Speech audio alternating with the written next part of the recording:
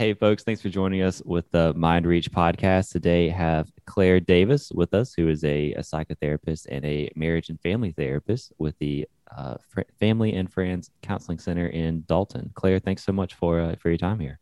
Yeah, thank you so much for having me. Can you give us just a little bit of background on you, I guess educational background, and then how did you get into the work you're doing today? Yeah, I did my master's in marriage and family therapy at Lee University. And since then, I've been in private practice at Family and Friends. And then I started my doctorate a few years ago. So I'm 3 years into my doctorate. That is in mind-body medicine, specializing in integrative mental health. So I should be done with that hopefully in the next year. So I'm about to start my dissertation. And then did you have another part to the question? Yeah, how did you get into this work? What kind of led you into it? Was there a story, or were you just naturally drawn to it? Or Yeah, I did what a lot of people do in college, where I was trying to figure out, what do I want to major in? What do I want to do with my life? And I heard the very common prompt of, well, what are you passionate about? Follow your passions.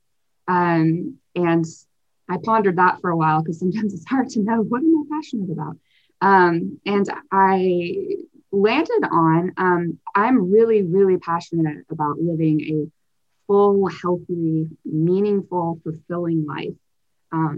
And from that, I am very passionate about helping other people to live a full and meaningful and healthy and fulfilling life. So that is what has led me into psychotherapy and into integrative medicine, and the combining of those things. is that what keeps you in this field as well, or how to?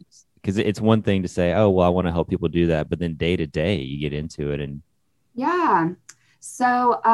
It is what keeps me into it, which is convenient. I wanted to be able to do that for people, and through my work, I see people completely change their lives, and it's amazing to get to witness. I apply all of the things to myself as well, and I am able to live a life that I really, really love. So that is motivating as well, I guess, on the days where maybe I don't see change as quickly for other people, because it's a day-to-day thing, so it's not always super fast. But over time, it's amazing to witness the changes that people make in their lives, and they can really transform their relationships, their marriages, their relationship with their kids, just their health overall. So that is what keeps me in it. we're talking today mostly about self-empowerment, positive self-talk. It really, creating that full and meaningful and healthy life that you're talking about. Mm-hmm. Are there any particular challenges that you see for us as a society at large, or with the people you work with, that stand out? Yeah, as far as things that get in the way of our ability to kind of feel empowered. Mm-hmm. Um, yeah, there are a lot of them, but the one that particularly sticks out would probably be our capacity for criticism, particularly of ourselves. Um, we are often very, very good at noticing everything that we think is wrong with us. And one of the reasons for that is because we are surrounded all of the time by messages that are communicating to us that we are not enough in some way. Um, we have advertisements, we have social media, we have programs that are saying that we are not smart enough, we're not attractive enough, we are not courageous enough, we're not strong enough, we're not whatever, but that we're not enough. And that really, really gets in the way of us feeling like we are empowered or worthy. And we're constantly told that if we do blank, if we do X, Y, Z, then we will finally be blank X, Y, Z enough, and we will finally be worthy. So yeah, we are inundated with these messages all of the time, and we internalize them, and then we tell ourselves these messages all of the time. How a little bit of an explanation here after the question, but how can we keep ourselves from internalizing those questions? Because I think of like an advertisement for a gym, let's say, Mm-hmm. where I can see that there's a distinction between pointing out, hey, if you want to be in better shape or more fit or be able to train for an event or something, Mm-hmm. you need to work with us. You need to come in here. But that doesn't change your value as a human, whether or Right. not you work with us. So, how can you make that distinction or help people understand that difference? Yeah, that's such a good question. So I truly believe in being a critical thinker just all the time and really critically thinking about the messages that we receive, where they're coming from, who is saying them, and what their intent is behind saying what they're saying. So if I am constantly getting the message that I am not fit enough, but it's because I'm trying to complete a triathlon and I'm getting this message from my trainer who I trust and has always had my best interest at heart, and my trainer doesn't want me to pass out in the middle of a bike ride, then maybe I trust my trainer more than the social media post that is showing all these pictures of how people are supposed to look. And they are telling me that I'm not fit enough. Like, what is their motivation? Are they trying to sell me something? Are they trying, to make money off of their program? Are There's just so many different motivations as to why they could be giving me that message. So I think that being able to question who is telling me this, why are they telling me this, and do I trust them? Is really helpful in being able to differentiate between potentially helpful messages and potentially damaging messages. It's really interesting you bring out trust there because I work in marketing and the people listening to this do not care about that. But something I often think about is anyone online is just given trust. I mean, Mm, so you see someone say something or, a social media post like you're talking about, or you see an online review, mm, or any stranger makes a comment about something and we naturally or instinctively say, oh, well, this person, whoever they are, mm, said this thing, it must be true. And I mm, find that fascinating. And how can you combat that or make yourself, or I guess think critically enough that mm, that no longer becomes the reaction? mm. Yeah. Hmm.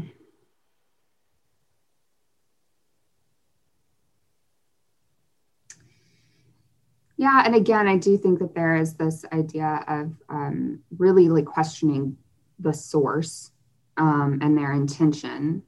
As far as like random strangers off the street or random people online and things like that, that happens a lot. We do have a tendency to question this random person I've never met before. They told me this thing.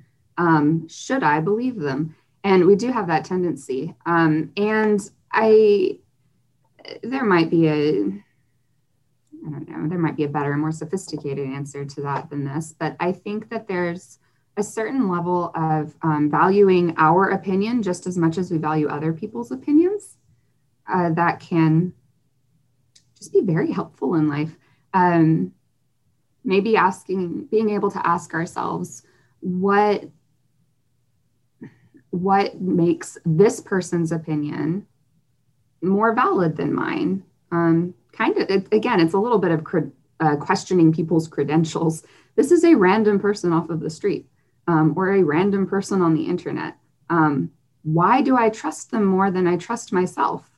And I think sometimes that's a complicated answer for us, but I think it's a question that's worth answering because I think a lot of the time our opinion of ourselves is just as valid as other people's, and possibly more so because we know more about ourselves than other people do. So yeah, that's kind of just off the top of my head, kind of what I would maybe think about that. Yeah, and that goes into another question I had for you, which is what are some ways that we can practice positive self-talk? Or so we're going from, Yeah. these messages that we're getting or saying, you're not enough in some way. Mm-hmm. Um, going through, hey, I need to look at I need to value my opinion as much as or more than I might value someone else's. Mm-hmm. But then often there's the reverse of that is actually what happens where we don't value ours enough.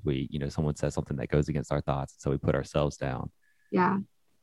Anyway, how can we kind of turn that tide around and use those as opportunities to say good things about ourselves to ourselves? Mm-hmm. Yeah. So there are a lot of different methods for practicing kind of positive self-talk. So there's a differentiation between, so self-talk is how we talk to ourselves. Negative self-talk would be us beating ourselves up, criticizing ourselves a whole lot. And then positive self-talk is being really nice to ourselves. And a myriad of ways to do that.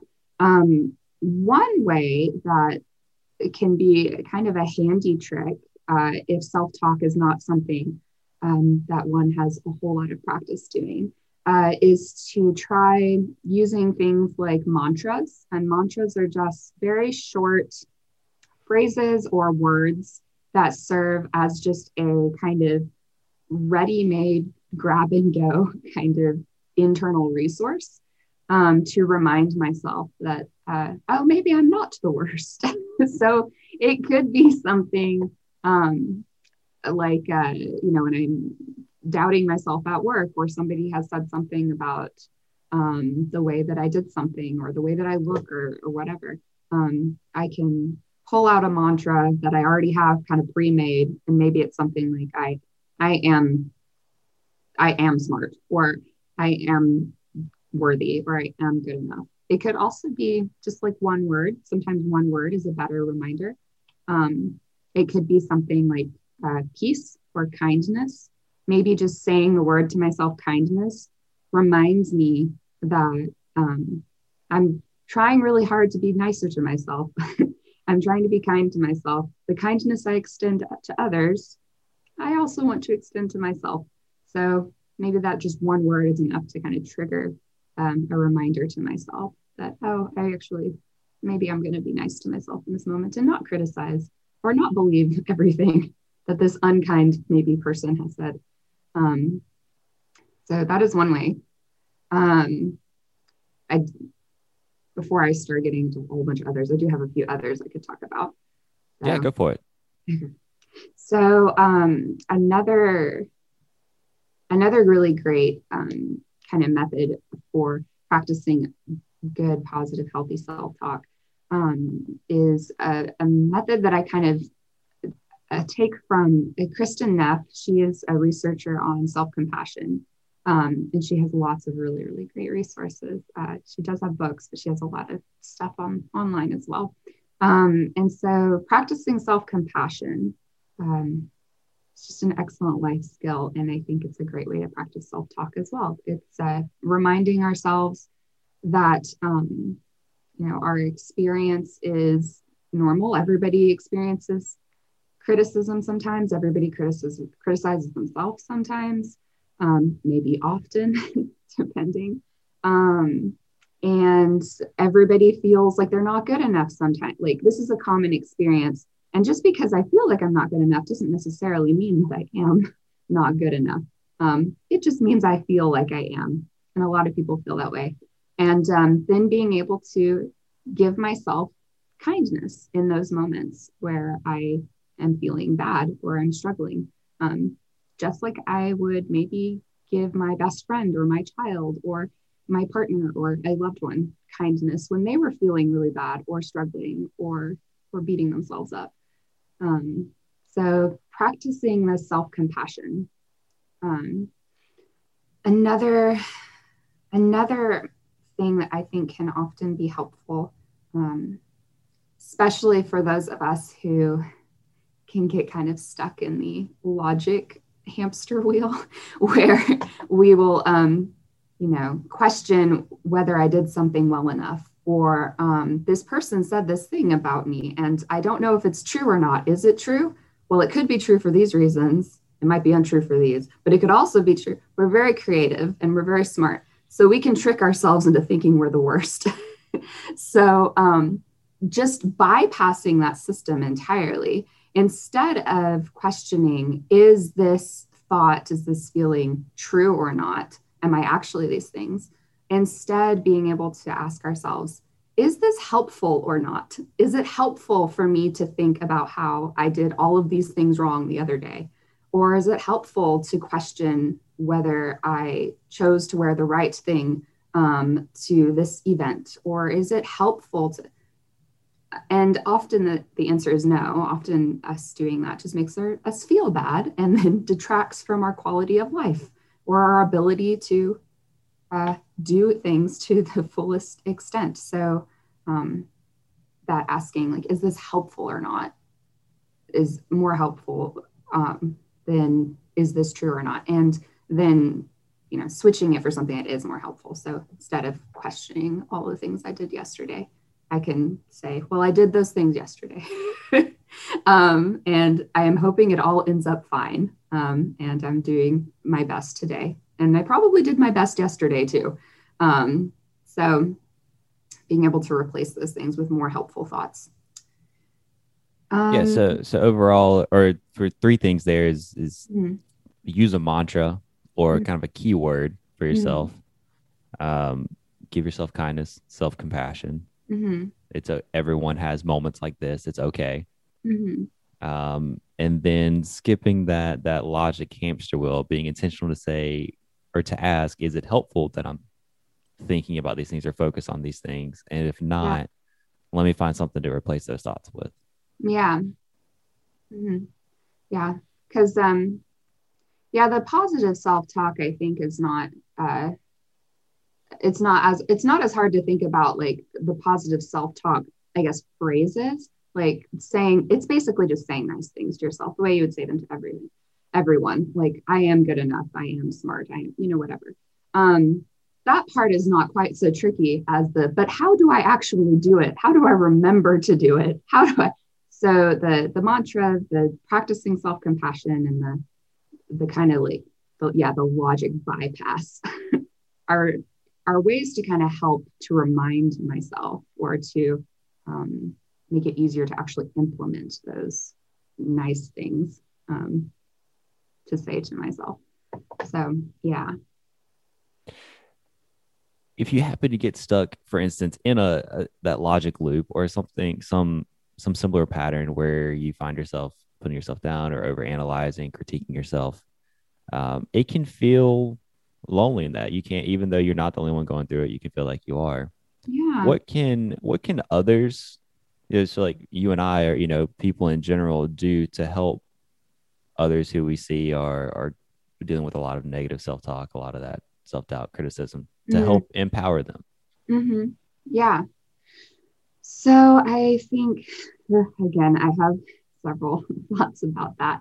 One of the first, maybe obvious, the most obvious answer to that perhaps would be to lift each other up, to be kind to each other when we notice that somebody is struggling, or if we imagine that somebody might be struggling, to maybe give them what they can't give themselves at that moment, to give them kind words to remind them that they're actually pretty great for these reasons, to remind them that I do believe in you, all of those things. Because sometimes it's very hard for us to practice positive self-talk because we don't have those positive messages from other people externally for us to absorb and then to give to ourselves. So being able to give that to other people helps them to be able to do it for themselves a little bit more easily. So that is the first thing that maybe comes to mind, is the classic build each other up kind of idea. I think too, as far as kind of spreading this idea of positive self-talk and empowerment, starting with ourselves really is powerful and effective, because we notice what other people are doing around us, and we very easily can absorb what other people are doing around us. So we're constantly surrounded by witnesses, whether that's our coworkers, our friends, our kids, our partners. People are watching us, and sometimes people who are looking up to us or think well of us are watching us. And if we are constantly beating ourselves up or tearing ourselves down, or criticizing ourselves, especially out loud, people notice that. There's a very, I guess, kind of classic example of, or a typical example, because it happens so often, of, moms, women have a tendency to, be very critical of appearance. Men can also be critical of their own appearance too. So that's a thing as well. But there's this very typical, women can be very critical of their appearance and very verbally out loud critical of their appearance. So kids notice that. They notice when mom says, oh, this dress makes me look blank, or I can't wear these jeans because I look blank, or my hair looks today, or kids will notice that. And then they'll start to question for themselves, well, do I need to question if I am good enough or look good enough, or I'm ugly, or because maybe I look very similar to my mom. Maybe I need to also hate how I look. Maybe so.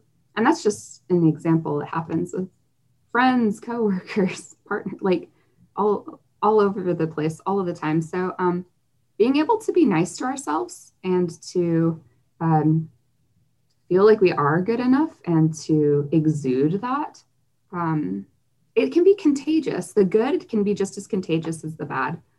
So being able to practice that really good self-talk, building myself up, maybe helps encourage other people. Well, this person thinks that they're good enough, and so maybe I can also think that I'm good enough, kind of thing.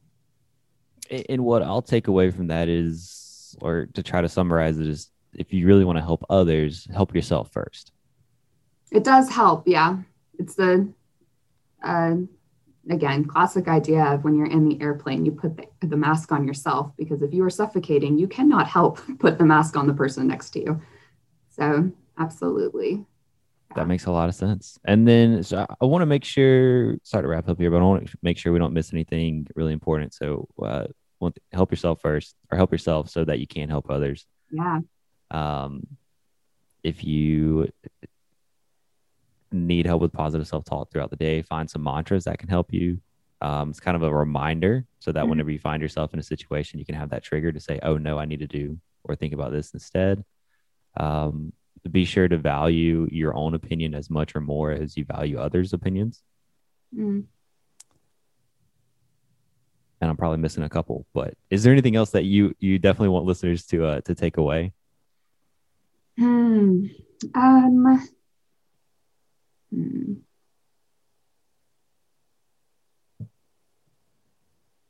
I think, again, this idea of translating this positive self-talk into practice can be kind of tricky. One of the biggest things is remembering to do it.